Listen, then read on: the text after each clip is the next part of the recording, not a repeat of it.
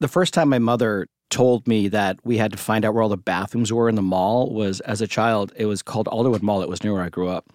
And she said to me, "Get over here, creepy kid." And she opened up this pamphlet she got from the mall, Alderwood Mall. And in there was a listing of all the mall stores.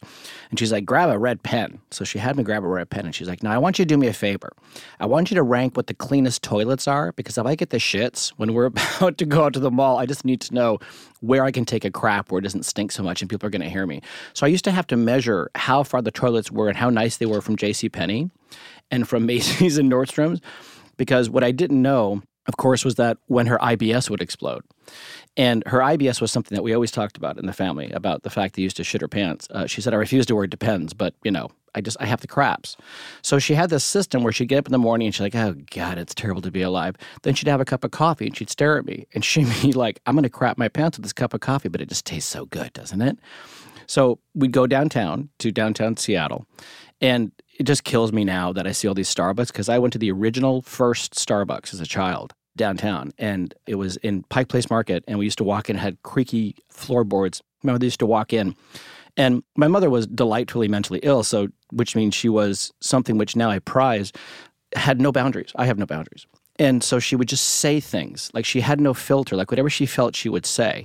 Now, I feel she should have gotten in touch with her emotions before she spoke, but she would speak. So she walked into Starbucks, and she would often say, because they knew her, I noticed the look when people saw my mother. 1 out of 10 would be excited. The other 9 would cringe because they knew what was coming. And she'd be like, "Hi, I'd like to have a large coffee. I just hope I don't shit my pants today." And she'd like, "I don't know what the fuck you put in your coffee, but it makes you shit. Have you noticed that?" And you'd find the 1 in 10 would be like, "What's your name? Do you want to hang out?" The other 9 would run back.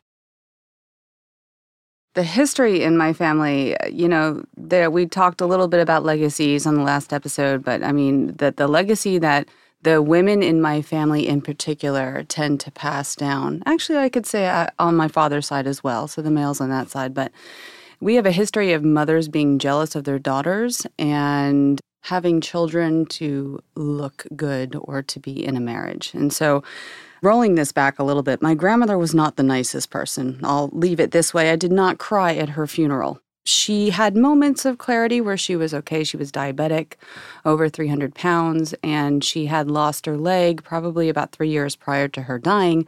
And the family joke, or at least mine was, she has 1 foot in the grave, right? So there was always that. And she just always needed care. She was the queen of the family, the so-called matriarch of the family, and she acted every bit of that.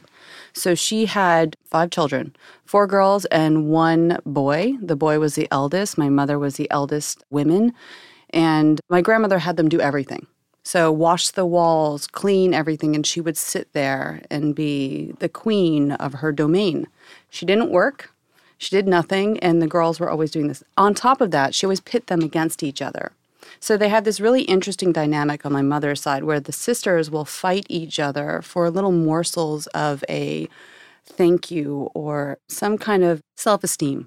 So if one is winning, the other one will kind of start tearing them down. And a few years ago, maybe several years ago, they started noticing this and they changed the dynamic, but my mother was removed. She got married when she was 18 and left New York, moved across the state, landed in Oklahoma. So she had left the dynamic where it was, where they were pitted against each other. Now, my mother learned how to be manipulative throughout this entire course. My grandmother was a certain way. She read her, she mapped her very well, meaning that she could say, okay, I'm going to do this to make my mother happy so that I can get away with doing something else. And so she was extremely manipulative in that way, and that's the way that she learned how to get through life.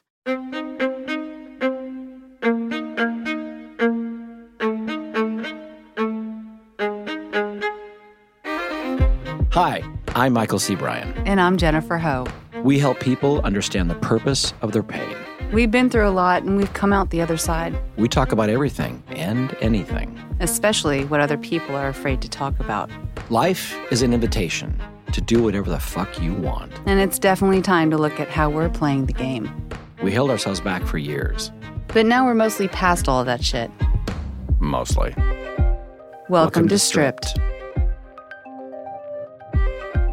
So she'd grab her coffee and she'd lick her lips, Did you know that when you lick your lips, it's a calming thing? There's sensors outside your lips that if you run your hand over your lips, it'll calm you down during a panic attack. Isn't that interesting? So, well, touching yourself, but that's a different story. Touch yourself and touch your lips. Welcome to Stripped, where we give you advice on how to calm down by pleasuring yourself in a mall.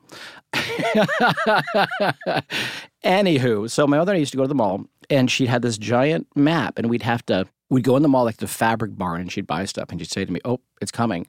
Pull out the map. So I have to pull out the map, and we'd have to find the closest place because she'd shit her pants if she didn't get to the bathroom in time. So I had to go out, like she'd be in the fabric barn buying something to buy my dad, like make pajamas. And I'd have to go out and scope the bathrooms. And then I'd have to look to see how far they were from the store so it didn't smell. Because when she smelled, it smelled like, an atomic blast. To this day, I have this horrible thing that happens where before I do something wonderful, I have to shit terribly. And I used to tell this to my ex, and he'd be mortified at this, and everybody would. But there's always one person in a group that I find has a secret IBS thing, the anxiety. So I used to study IBS stuff, that shits of nervous people smell horribly because there's a chemical in there. And so the shame today that I have of this, it's the same thing as my grandmother when she used to go with us to the mall with my mother and I. And she'd be like, Joyce, really? You got the shits again? Can't you get a control of this? What's wrong with you? My mother used to be, you're the one that taught me how to have the shits. And my grandmother would be like, I didn't teach you how to have the shits. And my mother would say in the middle of fabric barn, oh, so fucking men in front of me as a child, that didn't make me a little anxious, you don't think? I was like 4 or 5 when I heard this, right? Just normal childhood fodder. And, my mother was very cognizant of the effect my mentally ill schizophrenic mother was having on her anxiety. She was always high-strung. She was so high-strung, she took me to therapy the first time when I was 7. And she said, it's time we went to family therapy. So I went into therapy. Virginia DeChico, I'm sure she's dead, so I can say her name now, was the family therapist at the time. And it was in the Pacific Northwest, the family therapist. And I remember behind Virginia was a totem pole behind her that had a scowling like eagle staring at me the whole time in therapy. So I equate therapy with an eagle for some reason. And Virginia said to Joyce, so Joyce, why are you here with Mike and your husband? Like, what do you want to talk about? My mother was like, well, I don't know how to get in touch with my anxiety. I don't know what it is. And the therapist, Virginia, said, well, where do you think the anxiety comes from? My mother, she said to me, it's my mother. My mother caused me to feel this anxious. So when she met my father and she moved cross country, she was stuck in that snapshot and still knew how to manipulate the situation. She was not a dummy, though. She was one of the women that played dumb, but you knew that she wasn't. And she was extremely transparent about it, but nobody said anything. So growing up, I grew up in this dynamic where I had the Asian father who was extremely driven and came here with no money in his pocket, decided that he needed to get an education. He ended up with a master's in business, and then he got a doctorate in pharmacology. And my mother was put through school for my father for nursing. Now, she didn't graduate high school, but she flew through nursing. So she had absolute brains, but she was street smart. And so any money that my father had brought in after he graduated and got a great job as a pharmacist, my mother would soon go shopping and spend all the money that he brought in. So I always saw this dynamic of one giving and one taking. There was never a 50-50 in my mind. But my mother to me was really Wonder Woman. I've always looked up to Wonder Woman ever since I was a little girl in the 1970s. You see Wonder Woman, you're like, oh my gosh, that's my mother. But as I got older, I started seeing other parts of her, the manipulation. I remember one time we went to Ringling Brothers. They came through Oklahoma. And my mother says, hey, let's go check out. She was always daring and willing to be outrageous in certain situations. And she saw the train come in. She says, hey, come on, we're gonna lead the parade. Watch this. So she goes into one of the train cars and she meets a clown, literally a clown, and starts hitting on him, flirting with him, all of these really, and I was probably about 8. I just have to say, ew. Right. I was probably around 8 or 9, and I saw the way that she was using her womanhood in order to manipulate the situation. And so I'm laying witness to this, and he brings us into his own personal space, living space on this train in a circus, right? And he's giving us those giant oversized ties, and he's letting us try on his nose, and he's telling us all about this stuff. And she's like, oh, it's so sweet. Oh, it's so nice that you're letting us back here, with her accent. She's from New York, but she had an Okie accent at the time. And so she played stupid, and he ended up talking the ringmaster into letting us lead the parade into the circus. She said, "What's your biggest fear?" I'll never forget, it was a really, really bright day, which was unusual in Seattle because, second highest suicide rate in the country because of the fucking weather. And light was streaming in. I remember my mother looked at me, and her face looked like melted wax. I always remember my mother being very old because everything was kind of dragging down with her. And she looked at me, and I was just a kid, 7, and a look of absolute, I always want to say abject terror, but I don't know what that really means. I like how it sounds. Abject terror. With abject terror, what does it mean? Don't know, but it sounds good. She stared at me, and this look of just horror in her eyes. She's like, I'm afraid I'm going to give it to Michael. I'm afraid I'm going to make him like me. And I remember as 7, I thought, well, that's what's going to happen. I'm going to be her. Flash forward to about 3 years ago in therapy. And my therapist, he's this little short man. I want to say his name, but I probably shouldn't yet. And from Brooklyn. And when we first met, he was very tough. And I'm like, okay, can we just be clear on something? Regina, you need to pull that shit back because you can't be tough with me. I'm too soft. You can't do that. And he's like, all right, I'll be nice. So he softened it. And 3 years ago, he said to me, he's like, he was always very nice and calm, little Buddha sitting in his chair, tiny little thing, like a pocket therapist. And he looked at me, and he just, after I'm always very entertaining in therapy, clearly. He looked at me, and he's like, can I ask you something? How much longer are we going to sit here and listen to you think you're your mother? Telling me you don't think you're your mother. Do you have her vagina? Do you have her breasts? You're not your mother. How old are you? 52 now? How fucking old are you? And I said to him, I'm not my mother. I don't think I'm my mother. He's like, yeah, you do. You think you're destined to be her. You need to figure this out because you're doomed. You're getting better. You're getting mean. You're getting tougher than you need to be. You need to figure something out because you're fucking your whole life up. What's going to happen? You're going to turn 55 and you'll be like, oh, I shoulda, woulda, coulda. Come on now. How much money you fucking paid me? And I was like, he can't be right. So I went home and smoked a lot of weed and thought about this, and I'll find the answer. And I thought, the next day I thought, I did then, and I this is what I've exercised from me. I was always waiting for myself to go as crazy as my mother did. I learned at a very young age that this is actually a mode that you can adopt. Manipulation works. I saw my mother do it time and time and time again. She would get free things all the time. She would manipulate men and women sometimes into giving her, whatever it is that she wanted, including my father. And the clowns are hot. This one was not. So, that was my earliest memory of my mother's manipulation. And so, time had gone on. My parents got divorced. I'm sure we'll get into that whole middle section a little later. That's really where the trauma started. But when I moved to New York, I saw the way that my grandmother was. I never had witnessed. I spent every summer in New York. So I never witnessed until I was old enough, I think, to understand how manipulative and really just downright evil my grandmother was to everybody else, because she started doing that to me. And I was her caregiver at the time, which is very interesting. So I got to see how my mother turned out the way she did. I also got to see how my aunts adopted different ways. And so depression runs deep in my family. I believe my grandmother was depressed. My grandfather, her husband, had actually been sent to a mental hospital because he had had a nervous breakdown. He was a brilliant man, but they had done ECT, and so whenever he came back after the shock therapy multiple times, he was a different person. So, yeah, all of these dynamics were working against my mother's side of the family, and so I saw how each one of the girls had self-esteem issues. Some of them would look for love everywhere they could, but it wasn't a safe, good love. It was a very... My Aunt Kim, I remember going to her place in Queens, and she had masks. I can see it vividly, masks all over her wall and posters all over her wall. And not until later did I find out she had those hanging because her husband beat her so bad, there were blood splatters on the wall. So they were looking for love everywhere. Some of them and most of them were overweight. They were protecting themselves. And so that was part of the legacy that was passed down to the women.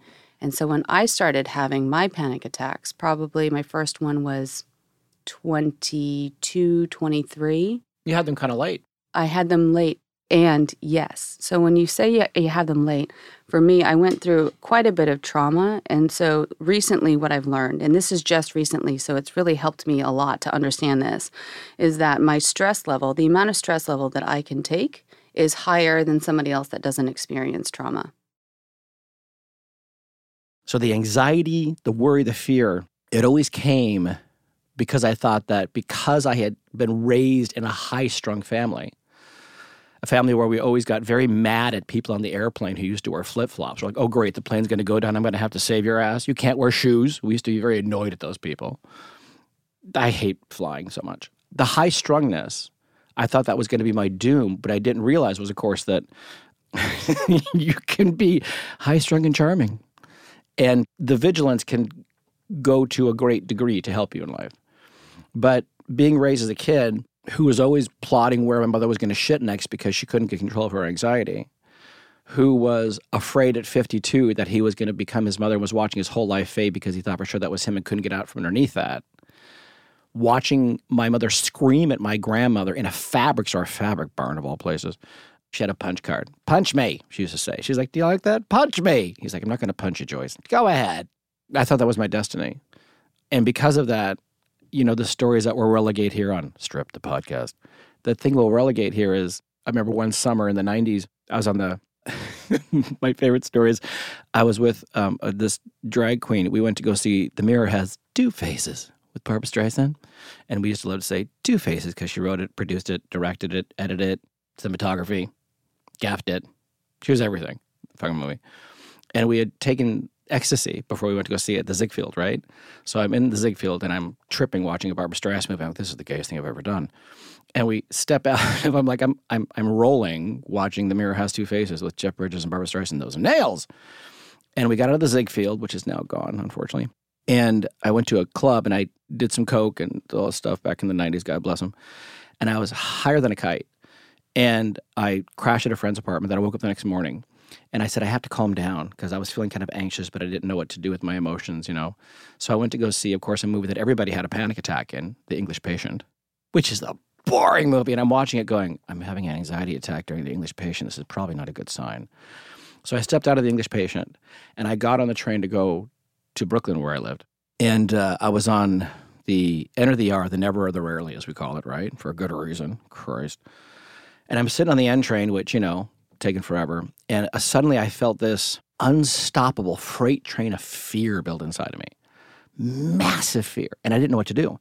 So I'm running up and down the train, trying to get out of the train. And I'm pounding on the doors, trying to get out. And I'm pulling the emergency cord. But, you know, the train just keeps moving because no one gives a shit. And I had this full-blown panic attack. I ran to my apartment on Carroll Gardens. And I got into bed. And I was sweating. My heart was pounding. And I realized at that point that this anxiety, this fear, this overwhelming thing inside of me, I had to get a hold of this. And, you know, of course, Barbra Streisand heralded in my big spiritual awakening. But that was when I realized that there was something in me that I had to make a peace with somehow. So that was really the turning point, like 20 years ago, where I started to know that there was something that had to be done. And then it was really, you know, as I always say, like, probably about 7 years ago, when meditation started to take over and that sort of stuff, and then things changed. But my whole family's been high-strung. To this day, my sister's still high-strung. My other sisters, I have two sisters, high-strung, anxiety, that sort of thing. So it's nothing I don't know about. And I'm going to add a little coachy thing here. Anxiety, when you don't fight it and surrender to it, is when it goes away, which is the weird thing. That's the strangest thing. When you don't fight anxiety, you surrender to anxiety, it starts to fade away. And that's what I started to finally realize. Like, I'd have panic attacks in meditation. That's very strange. And then they would start to, you know, fade away. So, yeah. So from the mall to IBS to a mother fighting in Fabric Barn to a mother crapping at the original Starbucks to me on the F train, Barbra Streisand, The Mirror Has Two Faces, to me now, having remote now, than crapping fits when I do something spectacular, to a therapist yelling to me 52 that I'm not my mother, to realizing I don't have. I look down and say, oh, there's a penis, not a vagina, to here I am today. Cue the orchestral finale. Thank you so much for coming. Oh my gosh. I can have stress levels, but before it gets to, I don't notice it until it gets to a physical manifestation or a panic attack. You said that before. Yeah. Yeah, you said this before, like you didn't, like you didn't notice when it would start to manifest itself. Yeah. Yeah. All right, well, what's the tickle? Remember the tickle we talked about? Yeah, that's exactly right. And that's the tickle that I'm noticing now. So now, as where I would have had a tickle at 8, or at least noticed it at 8, now I'm noticing it at 5. Now I can get it at a 3. And now it's like, okay, now I'm managing and now I know how to prevent it. But up until that point, there are multiple narratives and multiple legacies that are passed down that you believe that's just the way that it is. And so it's kind of reframing my world as to what serves me and what doesn't. Which is like you said, it's kind of like it seems completely illogical to say that I'm not my mother and I have to look down and see that I don't have a vagina. But there is something about me that thinks that I have my mother's vagina. I spent years saying, I don't want to be my mother. I spent years and years and years. And it seems like completely like it's illogical. How could you possibly think that? But, surprise. Well, it's really, I spent so many years focusing on what I didn't want to be that I wasn't clear on what it was that I wanted to be. Yeah, but you've created such a magnificent person, though. You're so magnificent. Like you're Now, luminescent. Thank you. But You the are. years in between. You should see her right now. She's like a goddess. She's in white. She got her shoulder exposed. She's got this beautiful pendant that's got this white heart, of course, with this gold chain. She's like, she's dope. Well, thank you. But, I look back and there's a part of me that grieves the years that I spent fighting to not be her. And it's very interesting because when I think about it, I feel a grieving coming on. Because I spent so many years as opposed to saying, who is it that I am? Who is it that I want to be, right? And painting that picture and going for that, I was doing the Heisman to what it was that I didn't.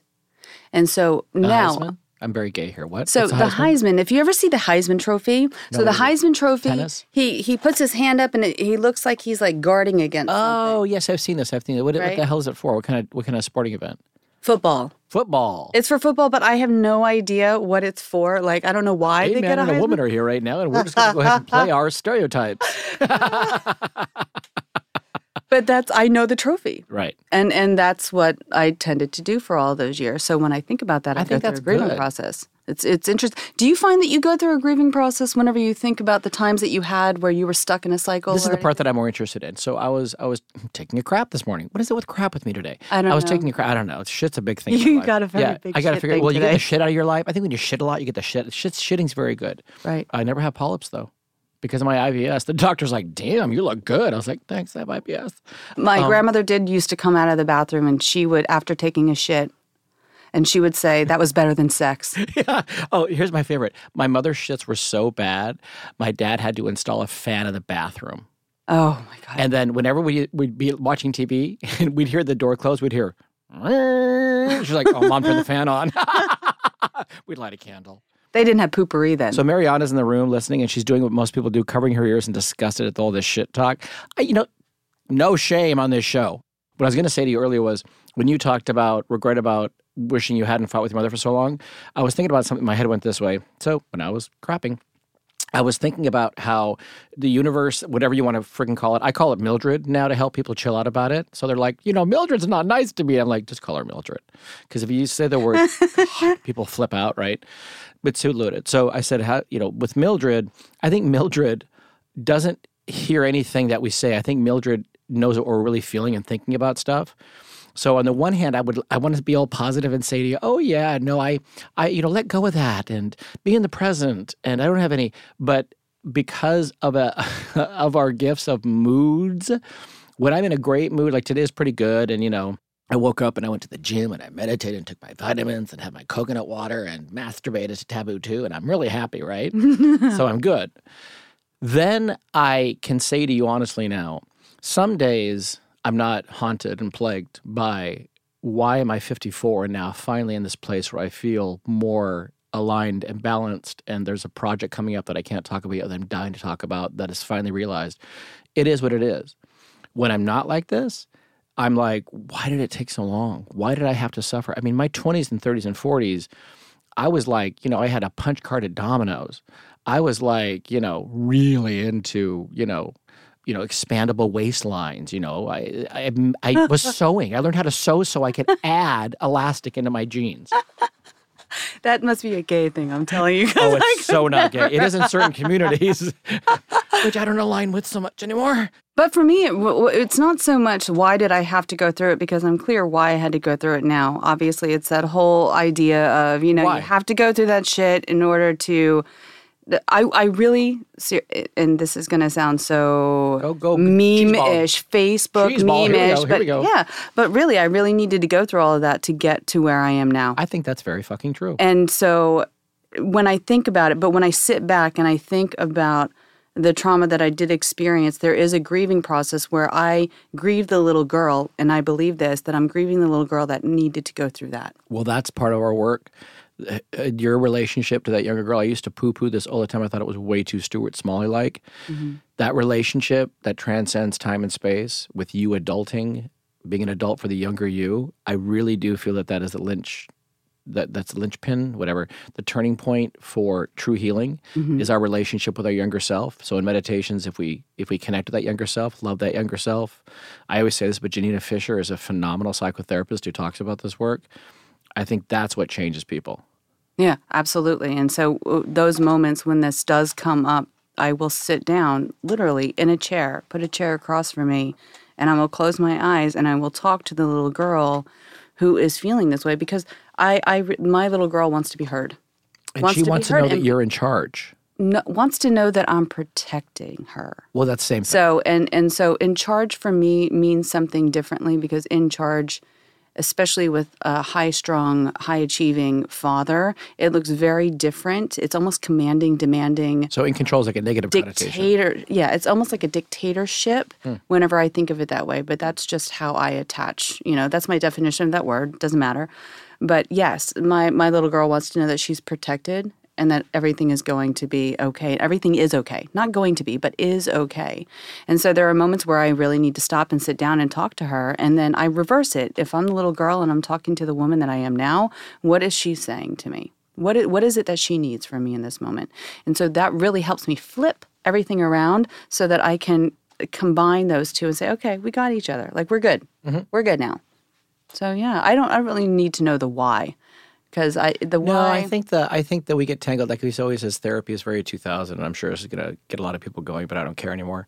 I think the constant ruminations over what occurred matters only so that you can link things up. Right. But I think that beyond that, it's kind of like, well, here you are, so where are you going? I know it's very much in this world, but for me, it's been like, okay, so look, I did the best I could in my 20s and 30s. Mm-hmm. I could not have done any better than I did. Are there times when I look at someone that is younger than me doing what I wished I would have done? Sure, of course, but what am I going to do besides the time machine? So, I become inordinately interested in buying $200 devices from Madonna that make my face go upward every night, and I roll on things, and I use way too much face cream, and I work out constantly, and that's my way of fighting age.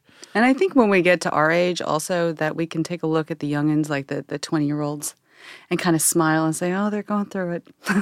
But here's the difference. I think people in their 20s are extremely advanced and are coming into the world downloading and receiving and understanding shit at an alarming rate.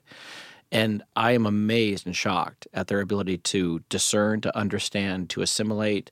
I don't get this whole push against that generation.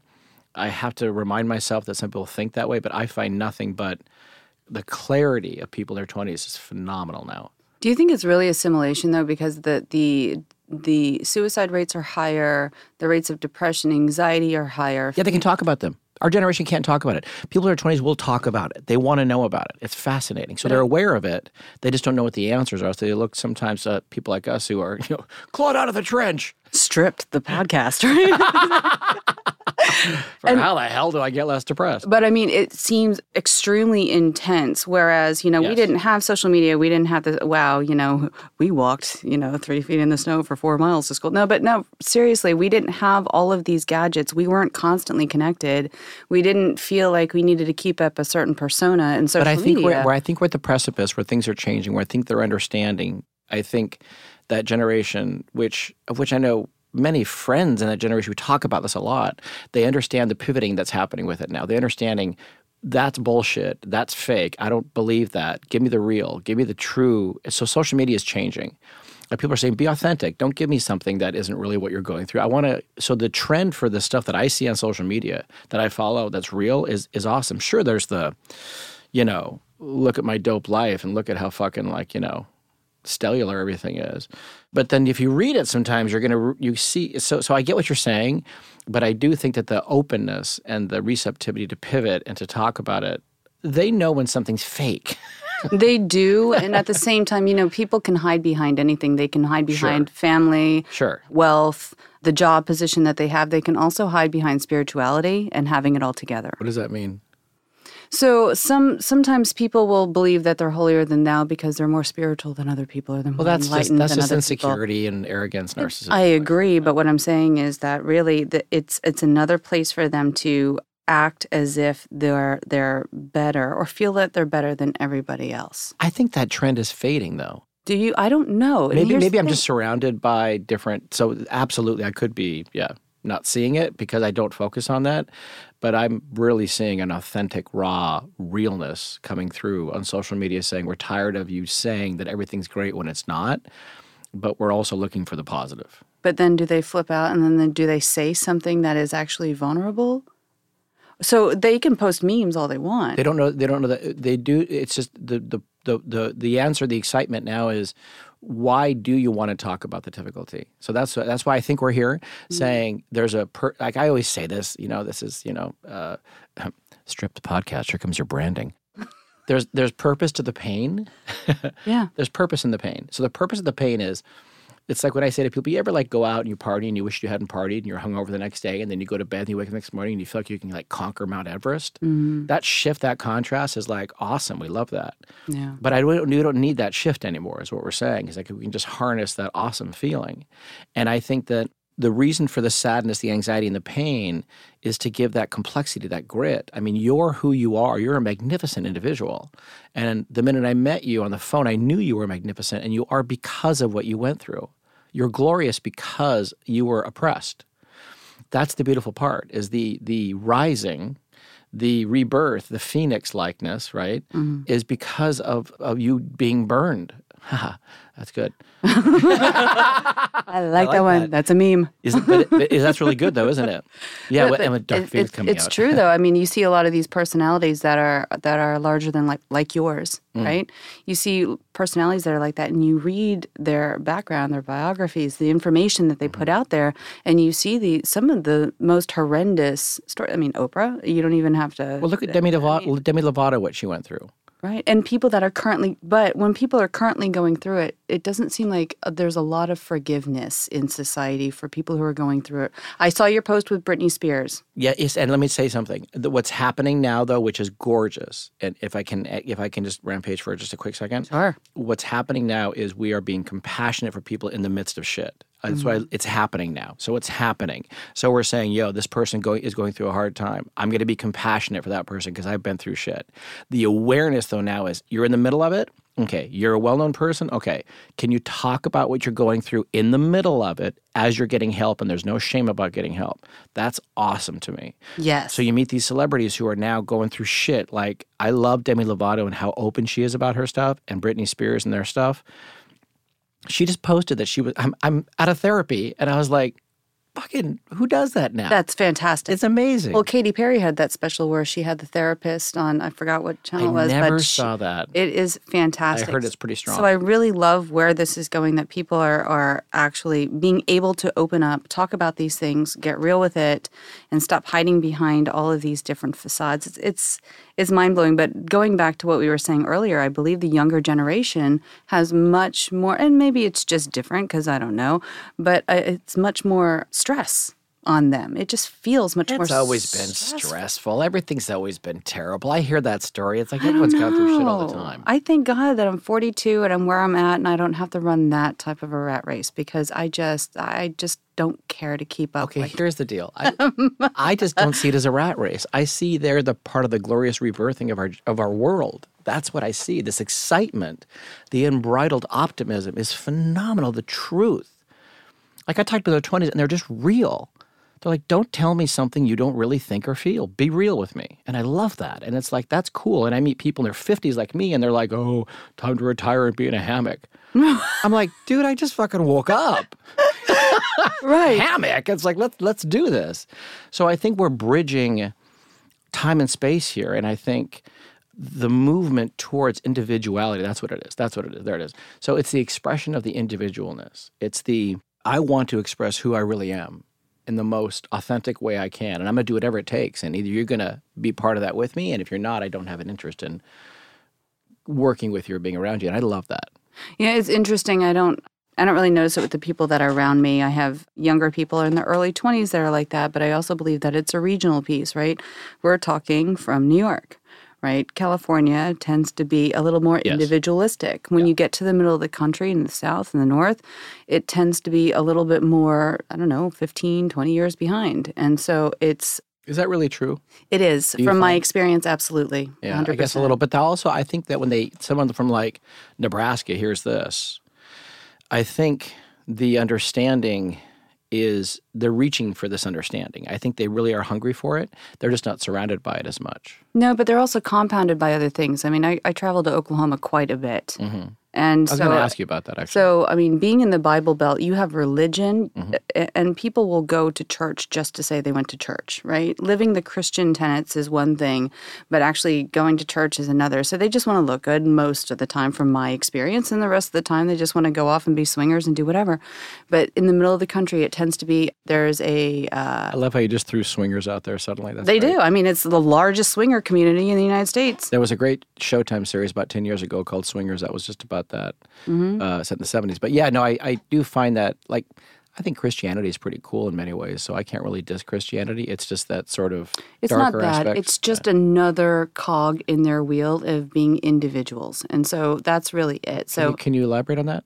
There's a lot of judgment from what I see of that's not Christianly, right? The way you're dressed is not very Christian. You're very loud. That's not very Christian. I don't want my neighbors to judge me.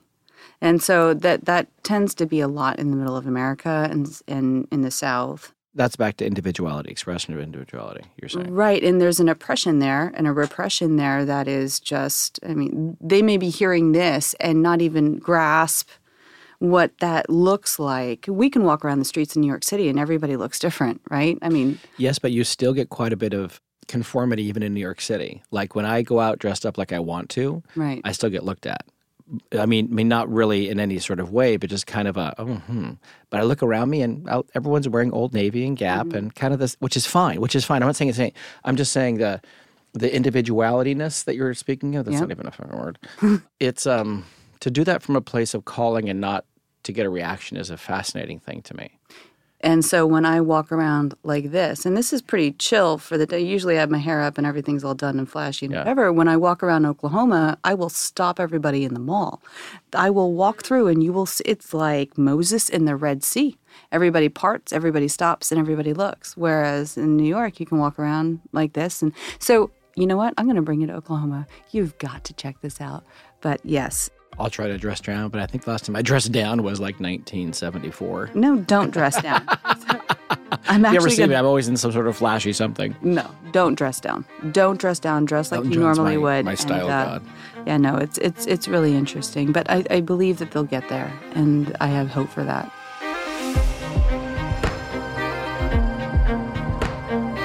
Hey, so we know there was a lot of information in this last episode. So if you'd like to reach out to us, we're at stripthepodcast@gmail.com. And if you'd like to leave us a voicemail about what's going on in your life, 201-685-0828.